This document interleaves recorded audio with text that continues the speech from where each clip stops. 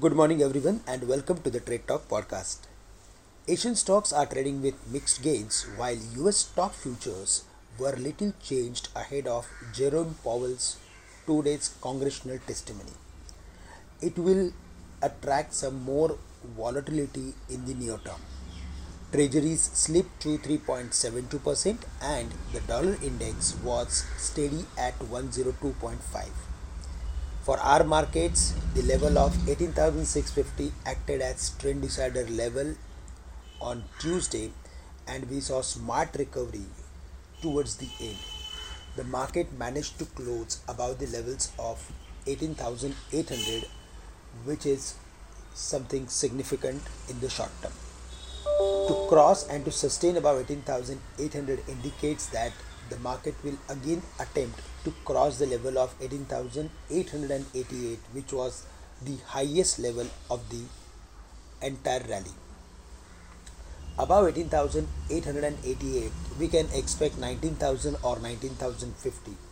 But till then, the strategy should be to look for reducing long positions as it may be a pullback ahead of the major event of testimony.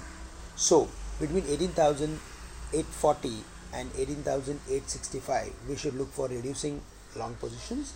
But yes, on the dismissal of 18,865, certainly we should be 18,888, we should be buyer in the market with a stop loss at 18,800. On the downside, as we mentioned, 18,700 is going to act as major support in today's date. Below that, we can expect gradual weakness towards 18,650 and maybe later on 18,550. So now, if we see the market is breaking 18,650, then it will attract some specific selling pressure. For the Bank Nifty, 43,900 and 44,050 are the levels, and I think it is going to spend some more time below the levels of 44,000. That's the overall view. But the best part is that yesterday we saw some specific recovery in stocks like HDFC and HDFC Bank.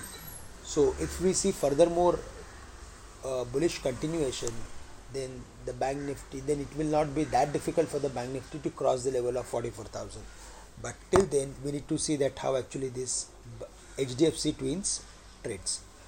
Also, if we go through with the Nifty IT, then it has supported on Tuesday to the market, and based on the formation of Nifty IT index, we can expect 29,200 in the best case scenario.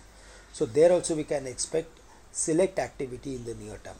Broadly, we are of the view that the market has formed a bullish reversal formation on the daily chart, and till the markets are not breaking 18,650, we are going to see upward activity in the market.